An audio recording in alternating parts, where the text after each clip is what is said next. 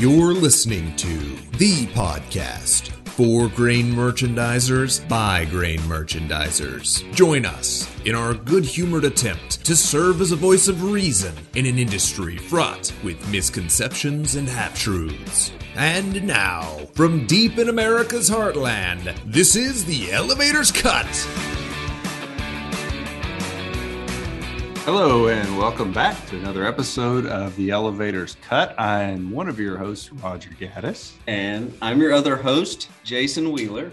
And today, we have finally figured out how to do this podcasting thing really well. That's right. Well, we have a guest we should introduce. He is the Chief Executive Officer of White Commercial. CEO, if you will. Some people call him that. Phil Luce. He's been on the show before, but never as a CEO. So we're glad to have you, Phil. How's it going? I'm jealous. I like to be able to introduce myself as a host of this podcast, but I feel like I missed the opportunity in the early days. So I have to make do with guest. Interesting use of the word opportunity. Please proceed. No, we have Phil on because Phil. So recently you gave like a keynote introduction. Is that what we call it? I don't know. I call it opening remarks. Opening remarks of our big conference. So we do a conference every year for grain merchandisers across North America that all come down. We did it in San Antonio this year. It was a good time. And anyways, Phil spoke from the stage and had some really good thoughts. We have a recording of it, and we're like, man, this is a lot of stuff we should talk about on the podcast. So we started making notes and tried to say, okay, how do we pretend like this was us saying all these examples? And we're like, this probably shouldn't, since he's our boss now. So we said, let's just play it for people because it's really good. So that's what we really wanted to do, is give this information to people in their ears. And so anyways, we got Phil to come in here ahead of the he's going to open us up for his opener. To open it. No, just so you guys would know, like, we didn't do this behind his back, right? Phil, you give us complete permission. Is that the word to do this? Yeah, complete permission. Good deal. No, so it's we can cut all this. That's great. So just don't edit it to make me say something ridiculous. That's all. Okay. Maybe you don't understand complete permission. So anyways, but the remarks were a lot about the environment we're in, and with spreads being not much carry these days, and how we manage the rallies and all that stuff, the seldom time, and being less emotional in your decision making, which is kind of like it's kind of like your sweet spot, right, Phil? That being less emotional, yeah, I think that's that sort of thing. That's fair to say. Yeah. It's Happy Valentine's Day. Somewhat of a social handicap, but also it has some advantages. Yep. Yeah. So Phil's always super even keel, and it's I don't know. I got into Enneagrams one time, and Phil's just, we're gonna learn about all sorts of people's personalities, but that's one of Phil's trademarks is you can't. It's really nice knowing Phil, because you never have to worry about, like, oh man, he's going to get really upset at me or get real offended. Like, I don't think you can be offended. Is that right, Phil? That's probably not right. I can probably be offended, but hopefully I don't. Well, we can try, right? Yeah. Hopefully I don't get offended by stupid things. Anyway. Yeah.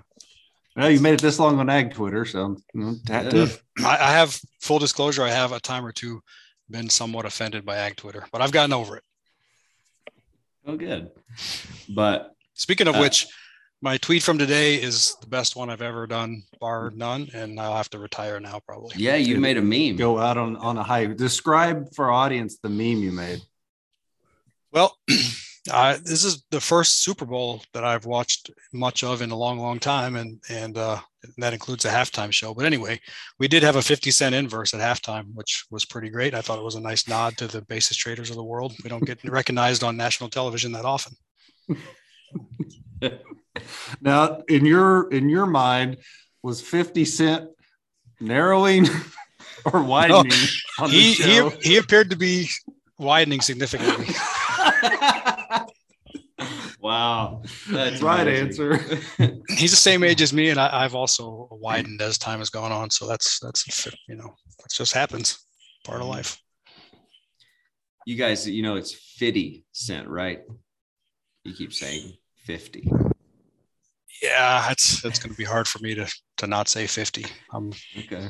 I don't get emotional about a lot of things, but I get emotional about grammar and pronunciation and punctuation. So, well, if you want to get into it here, Phil, it's a proper name, so he can make it whatever he wants it to be, right? You're right. Unequivocally, you're right. But anyways, I don't know where we're at. We were at a place that made sense. We can get back there again. I see a light in the distance. Help. As usual, Ag Twitter has created a tangent unrelated to the topic at hand. Help me. Okay, so tell us a little bit about where your mind was at as you came up with these opening remarks and what has been going on, whether not necessarily just you personally, but with our business and what you've been noticing over the past several months, and it maybe past several years, but where did that come from, your remarks?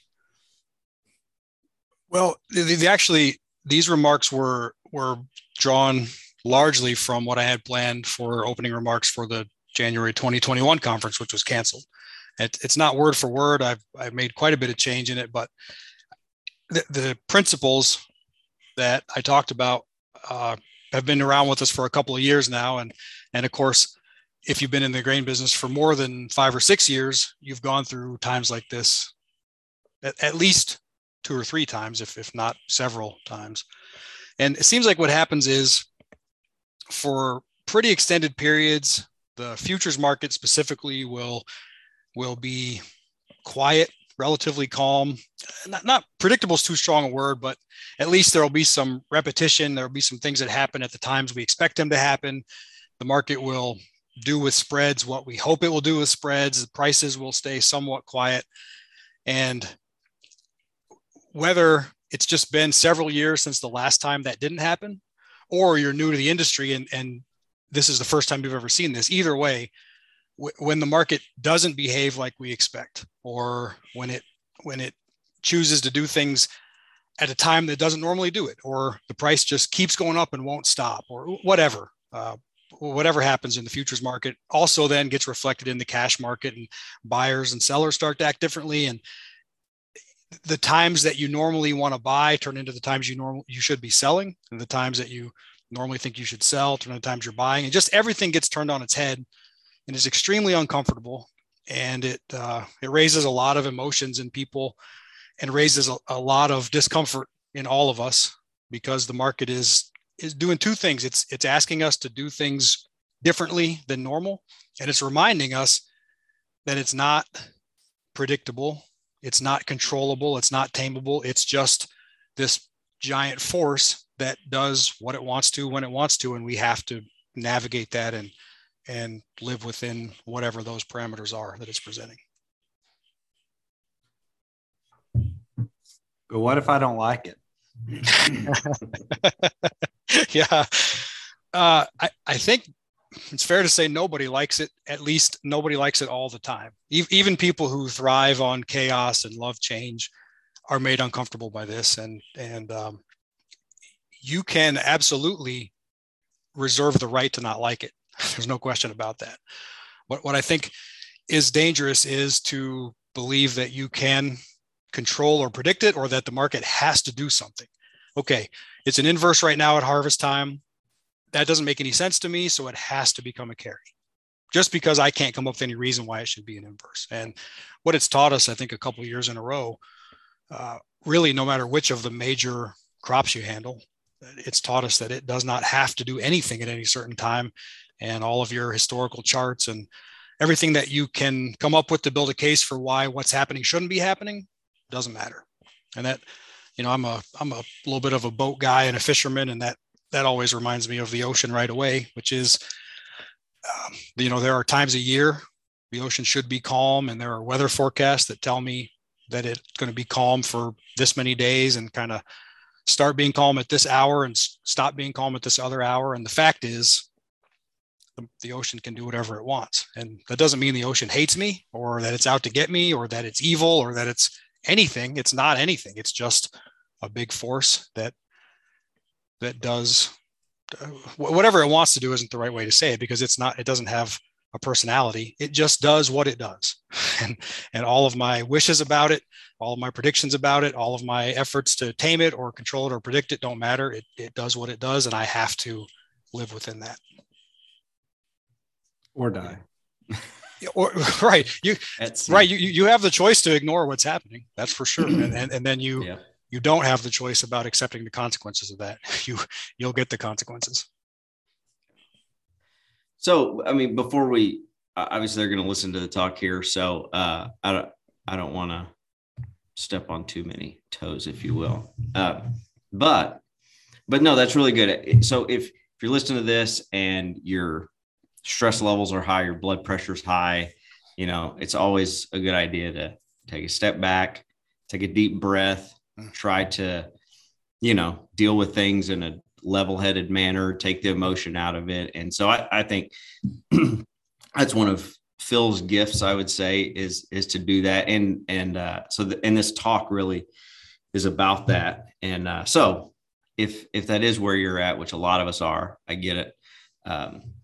Take a minute or 20 and listen to this and see if it can't help calm you. And I think coming from a calm place is where you can make your best decisions. Right. So anyways, hopefully this will be helpful to you.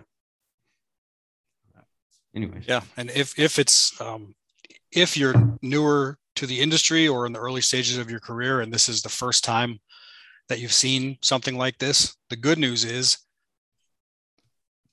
if things continue in the future how they have in the past, what's coming up for you in the next several years will seem quite a bit easier than what you're dealing with now. But either way, whether this is your first inverse or your first rally or your third, these are just reminders that ultimately the market is a force that we have to work with. And the most important thing you can do here, other than all the things that are in the talk, which I think are useful and important things, and I just pulled them out of real world conversations. All the three of us talk to people in the grain business all the time. And the things I talk about are the things that we hear from people and the things we feel ourselves. But either way, hang on to this. If you're going through this right now and it's uncomfortable, and it is uncomfortable, I don't think you have the option to be comfortable in this situation, but just don't forget, because if things quiet down for the next several years, this will happen again. So the more you can hang on to these lessons, either the things I talk about or just whatever the lessons are you're learning in your own experience, just don't let them fade, because you'll have to use this information again. Yeah. All right. Well, thank you for filling us in, and we'll roll the footage, as they say. That's right.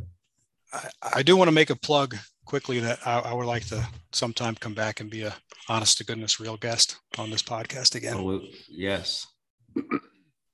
We'll do that. I don't know if I'm funny, but I think you guys can make me come across funny. So that's like when you say real guest, like you want to be in our room with us? Yeah, let's do that. Yeah, you need to fly out here. Heck yeah. Or fly us down there. Or fly to the middle. Everyone can fly. Yeah, we can drive. I don't care. Let's take a train. Let's do this all on an Amtrak. I'm up for all that. Let's make it happen. All right. Thanks, old buddy. Thank you. I'm going to talk to you briefly about some lessons that we've learned from volatility. By we, I mean all of us together. When I started working at White Commercial, I remember Don White and John and others repeatedly talking about preparing for seldom, which is a kind of a nebulous term.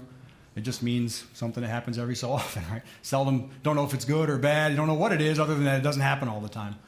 And since then, I've had, 27 years to experience different market environments. And so you're always either in seldom, or you're about to be in seldom, or seldom's a little ways off, but then you're going to be about to be in it again. That's how, and right now, we're in it, right? Would you guys agree that we're in a somewhat of a seldom environment? We had inverses in all the commodities last year. We're looking at inverses in corn and wheat and soybeans. Who knows what's going on with soybeans? We're in a seldom environment right now.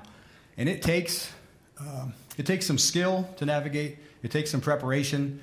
And it's too late for preparation if we're already in it. But what I wanted to do is talk about lessons that we learned from seldom and how to apply them, because you can certainly start applying the lessons right now, right away. I bought my first boat from a buddy of mine, and it was a 17-foot flats boat, which means it sits about this high off the water.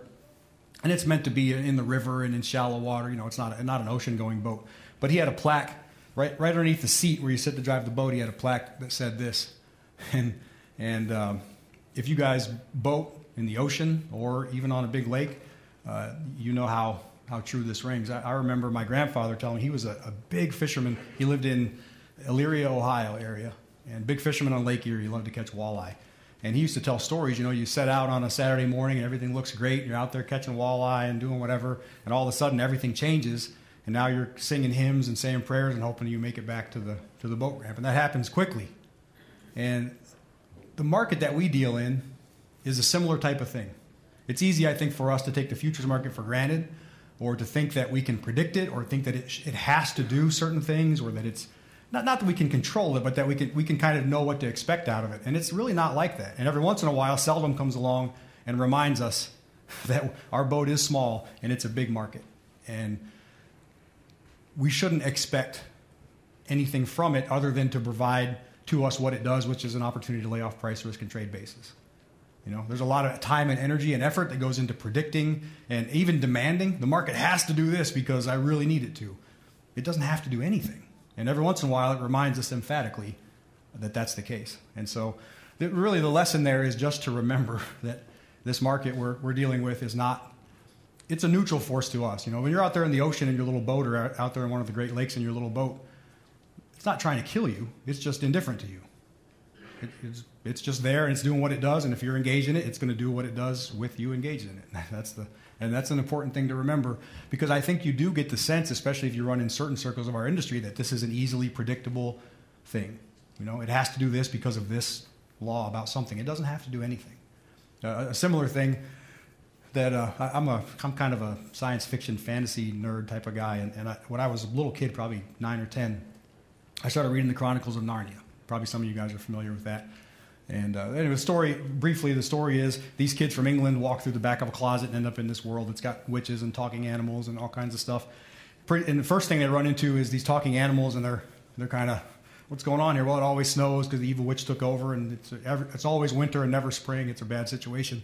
But the lion Aslan is going to set everything right. And the little girl asks this beaver that she's talking to, I think I'm a little nervous to meet a lion. Is he safe? And the beaver says, no, he's not safe. He's a lion. He's good. And that's another way that I think about the market. The market isn't the same way as the allegory of the ocean. The market is not safe in the sense that it has to do anything that we need it to do, but it's good because it lets us participate. And frankly, from my standpoint, the less time you spend thinking about the futures market, the better. It's just a tool. If you drive a truck, you don't need to spend time thinking about how to disassemble a diesel engine. It's just not that important. You just drive the truck. Same kind of thing. Second thing that we learned from volatility is that different circumstances require different things from us. Not always comfortable things, not always things that appear to make sense. But when we get an inverted market, for example, and that's really what seldom tends to mean for us, is price volatility is part of it, and credit line stress is part of it, but an inverse in the futures is typically a part of it as well. And that requires different things. It requires to sell more stuff sooner than you want to. We had a lot of conversations this year and last year, all of us talking to customers about, boy, this basis is really good, but it's October. I mean, I sell soybeans in January. It feels weird to sell beans in October. Well, it's a different circumstance. Seldom is not the time to do the same thing you always do. It's a time to adapt your activities to the market. And in fact, typically the market stands ready to punish you if you're not willing to change your approach. It's just a fact. And there's all kinds of different circumstances. I don't want to get into the details of this, but it makes us think about things in a new way and do things in a different way, oftentimes an uncomfortable way. But we serve 3 customers in the grain business, really. We serve the growers, it's a really important thing. We serve the users, also really important. And we serve the market. And the market asks us to do things. It says, carry this stuff or don't carry it. And sometimes the market is asking you for a different thing than your customers are. And the challenge then is to navigate, how can I serve the customers and the market at the same time? And it's not really optional. We have to figure it out. So you must be willing to do things differently when the market is demanding that of you. I think that's a simple but important lesson. Here's another one. Soybeans go up 30 cents, and then they go down 40 the next day, and then they're up 12, and then they're down 10, and then they're up 60, and then they're up the limit 3 days in a row. And of course, wheat and corn do the same kind of thing. This is an emotional environment for people in the grain business. It's a time of very high emotions because, well, a lot of different reasons. One of the reasons is there's an opportunity to feel like you were wrong, no matter what you did. You could make a nice sale and make a bunch of money, and the next day feel like the biggest dummy in the world because you could have made way more money if you just waited one day. Or you could wait the one more day, and then all of a sudden a position that was profitable isn't, and you feel like the biggest dummy in the world because then just rinse and repeat. This goes on and on forever. A volatile market, just like we're sitting around trying to figure out what's going on, the market is itself doing that too. And that means things are sliding around and sloshing all over the place. And when that happens, when I think high emotions come for most of us when reality collides with expectations. If any of you are parents, you can probably own that one a little bit. But or if you're in a relationship with another human being or yourself. Emotion is not a merchandising skill, but it is prevalent in a volatile environment. When we're in seldom, emotion is high. And I can think of lots of examples. One example is this stupid corn spread's inverted. It can't stay that way. So I'm going to hedge a bunch of new crop purchases in old crop and just wait for it to come back. Because I'm paying way more basis than I want to. I know this thing's going to come back later on. That's an emotional decision. It doesn't make any sense of any kind, anytime, but it's the kind of thing that happens in this environment. Or you miss a hedge. You buy some grain over the weekend, the market's down, you put in an order 3 cents above the close, the market's down 20 cents on the day. You're chasing that. All of the attention that you need to be on running your business is now spent on chasing this 10,000 bushel hedge around. That happens all the time. And it is a disaster. It's an emotional decision. And maybe the worst one that I've seen that really causes wreckage in people is you get in this revenge mindset. This stupid market won't give me carry, made me lose 3 cents on this weekend hedge, blah, blah, blah. I'm going to get revenge. I'm trading my way out of this this market. I hate the market. And again, the market is completely indifferent to you and me. It doesn't care at all. But this is the kind of thing that happens. And all I can advise you, I guess, here is, well, I already said it. Emotion is not a merchandising skill. It's a merchandising disaster. What you have to do, in my opinion, is take a deep breath. Step back from the thing that's in your face that's causing you this emotion. Think about the big picture of what needs to happen in your business. Maybe call a friend and get some perspective, and then get on with it. There is no return to fighting the market, being mad at the market, getting revenge on the market. There's nothing there to get revenge on. So I don't know if this resonates with any of you guys, but I have talked to people in this state many times. This year, last year, 10 years ago. It's a real thing. Here's another one. I said you get a lot of opportunities to feel like you're the dumbest person in the world every day. And sometimes multiple times in the same day. For all the reasons I've already talked about. Beating yourself up is not helpful. The only time that you have to improve on anything ever is right now. There is no time machine for you to go back and redo what you did. You have to learn a lesson. I mean, sometimes what you did was a knucklehead thing to do, so you have to learn the lesson and apply it next time, but there's very little value to living in the past, and there's very little value to beating yourself up. If you've invested in building skills and learning about your market and a student of the basis and you're making the best decisions you can, There's no value in beating yourself up. It's just a waste of time. And I recommend getting over it as soon as possible. All right, let's get on to some more positive things. A seldom market will reveal all of the cracks in your discipline. Hedging policies, contracting policies, communication among your team, whatever it is. If there are any chinks in the armor, this environment will show you what they are, which is a good thing, because now you can fix them. If once you've identified what they are, you can get about the business of fixing them. And the challenging part is, this is what happens to all of us. This happens to us in business, happens to us in our personal lives. When things are weird, you do fix, you find the cracks and you seal them up and you get everything good. And then when things aren't weird anymore, you let it all slip. So my challenge to you is, once you've sealed the cracks, keep them sealed. When things are calm, when there's a big carry in the market and nothing's moving at all and the basis is just inching up over time, still stay disciplined, still communicate to your team, still keep your hedge position tight, still make your contract policies make sense. But the good thing about this environment is it will show you where the problems are. Clearly, and sometimes painfully, hopefully not too painfully, but whatever they are, you'll find them. The greatest differentiator, and there's no close second, of successful grain businesses or people versus unsuccessful grain businesses or people is the ability to make a decision and act. Decide something and take action. There's no close second. Big credit line is helpful. Nice facility is helpful. A talented team is helpful, but the simple ability to make a decision and move on to the next decision and move on to the next decision and move on to the next decision is the difference maker. Purely. And that goes right along with not beating yourself up, not being mad at the market. You make a decision and you do it. And you guys, those of you who knew Don White knew that was a huge drum that he beat his whole life, was decision making is the key. And I did not always understand it or even believe it necessarily. It seemed too simple, but you will find no firmer believer now. In fact, it caused me no small amount of marital stress, because I was like, oh, should we have done that? It doesn't matter. We did that thing. Now we're going to do this next thing. Let's go. And she's like, why don't you quit being like that? I can't. Decision making is the way. I believe in it with all my heart. And so that means that you have to be willing to make good decisions, and you have to measure them appropriately. I'll freely admit I stole this next idea from a lady named Annie Duke. She was a world champion poker player and wrote a couple books about decision making. And a poker player is a good person to listen to in our business, because you are always making business decisions with impartial information. Always. You never know all the pieces. Now you can eventually know. You're going to know all of them eventually, but you're deciding what to pay for grain. You're deciding what kind of spreads to set. You're deciding whether to be short the basis or long the basis with imperfect, incomplete, and unknowable information. You can't know all the things at the same time. And what that leads to is you make a decision. We can talk about this in farmer terms. Is that me? Nope, it's not me. I set an alarm, I think, so I wouldn't go too long. It wasn't me. You can think about this in farmer terms. A farmer sees a good price, sells a good price, the price goes up, and the common thing is, I made a mistake. I shouldn't have done that.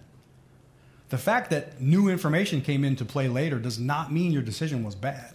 It just means you didn't know all the information at the time. In fact, the decision could have been very good. Made the most profitable sale you ever made. Doesn't make it bad because new information came to light. Or if you sold at a thin margin because that seemed like the right thing to do at the time, and then better margins were, or you didn't sell and now you're losing money.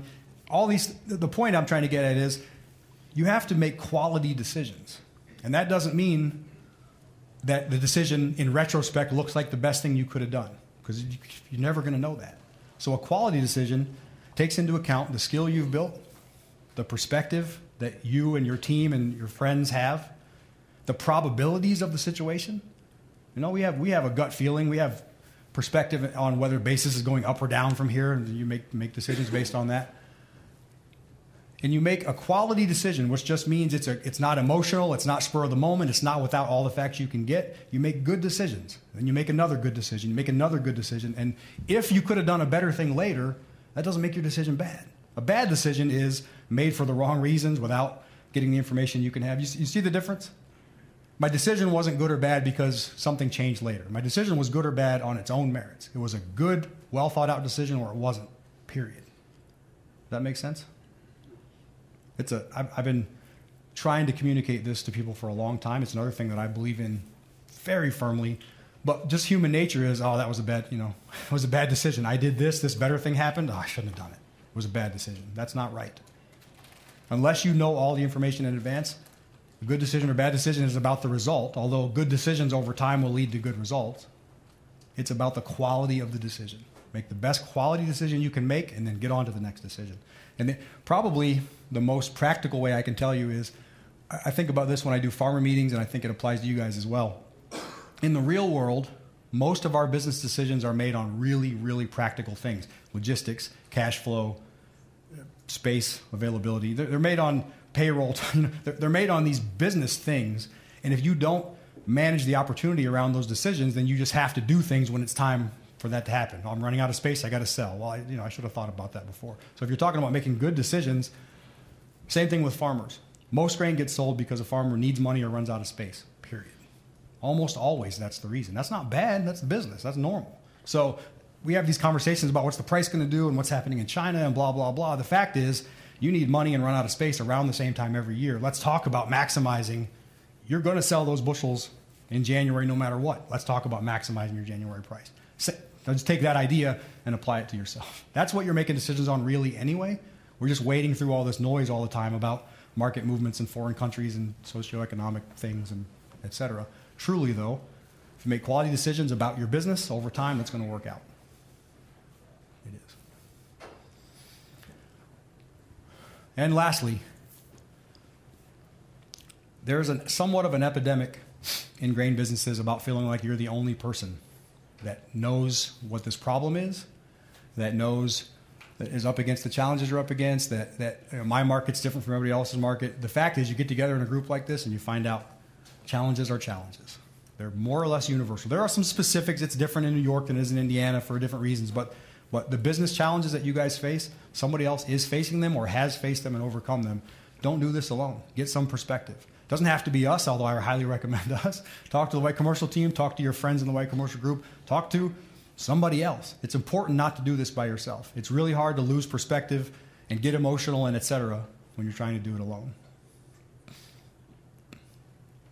So we've got just a couple days. Well, we've got today and tomorrow anyway. Here's what I want to challenge you as we move through these sessions and spend time together. We've built in lots of breaks because we want you to talk to each other. We have big, long breaks in between the sessions on purpose so that you have time to meet each other, to talk about issues, to solve these problems together. Here's what I want to challenge you. If you're new to this business, whether because you're young or because you've just come into it from somewhere else, number one, don't assume you have no valuable input. We need fresh perspectives. You may be wrong. You may say, hey, I have this idea, and say, well, that's not right, and here's why, because you just didn't know enough information. But that's not bad. New ideas are important. We need them. So don't think you have nothing to offer because you're new to the industry. It's just not true. The other thing is, don't be afraid to reveal your ignorance. Ignorance is a pejorative in our language now, but all it means is you don't know something. The best way to get to know something is say, hey, I don't know that thing. Will you tell me about it? It's an amazing path. Culturally, we have a little bit of a pride thing that says, oh, if I act like I don't know something, people will look down on me. That's just not true. It's just not true. What's a pejorative? I don't know something. A pejorative is a negative way of talking about somebody. You're ignorant. You're ignorant just means you don't know something. No, but what I'm saying is that word is not. It's used as a pejorative, but it's not one. It's not a negative thing. It just means you don't know something. That's it. So. And also, if you ask things, then you get to know that thing later on. It's a beautiful system. If you've been in this business a long time, my challenge to you is don't expect that everybody knows what you know. We had a little bit of talk about that in the Succession Forum. You've known things because you spent 30, 40, 50 years building this knowledge, and it's second place to you, second nature to you. I remember when I got started at White Commercial, I really wanted to understand basis trading, and I talked to Scotty. And Scotty had been basis trading, probably at that point close to as long as I'd been alive.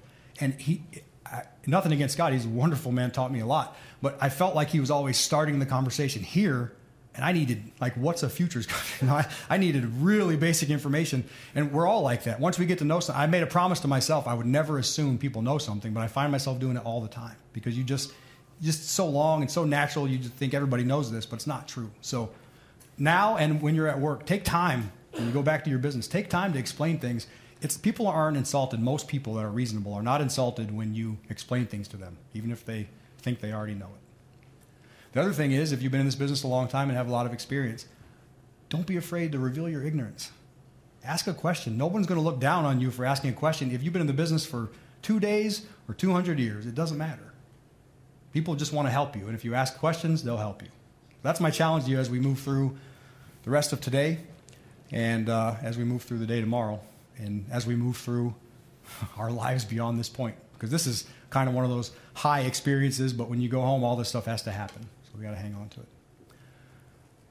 Okay, I don't know what time it is, but I'm all out of words. So I want to say thank you very much for being here. This thing only works because you're here. And we love it. We all look forward to this all year long. 2 years in this case, we look forward to it. We're very happy to be here. We want to help you however we can, but we need you. It's successful when we're all engaged in this together. So thanks very much for being here.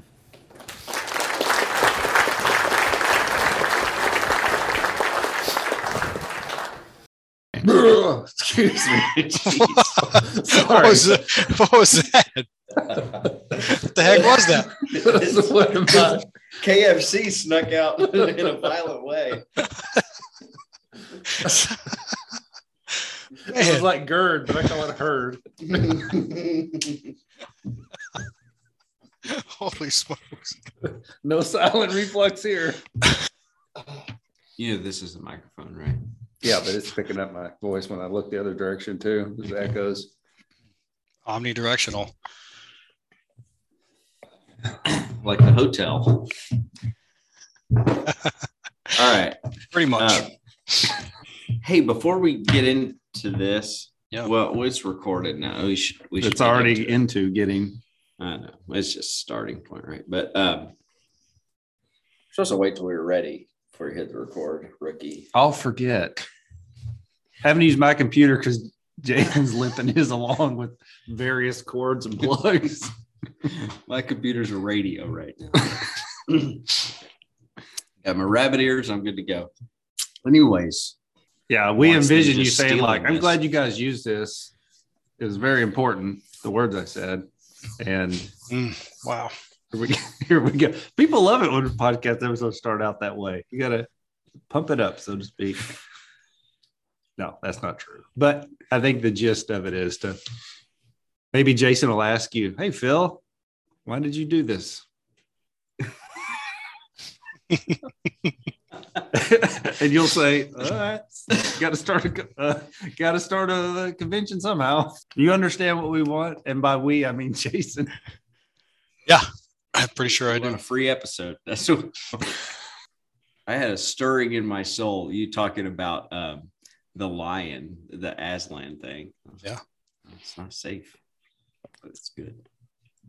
It's like voyeurism. What?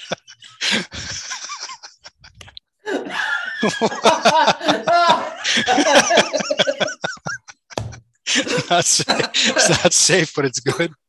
Right? I mean, you don't want to get caught.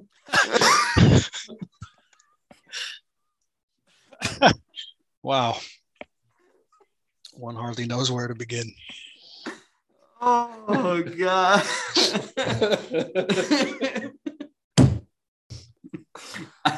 I think we've got what we need, and we can edit from here. Is you guys good?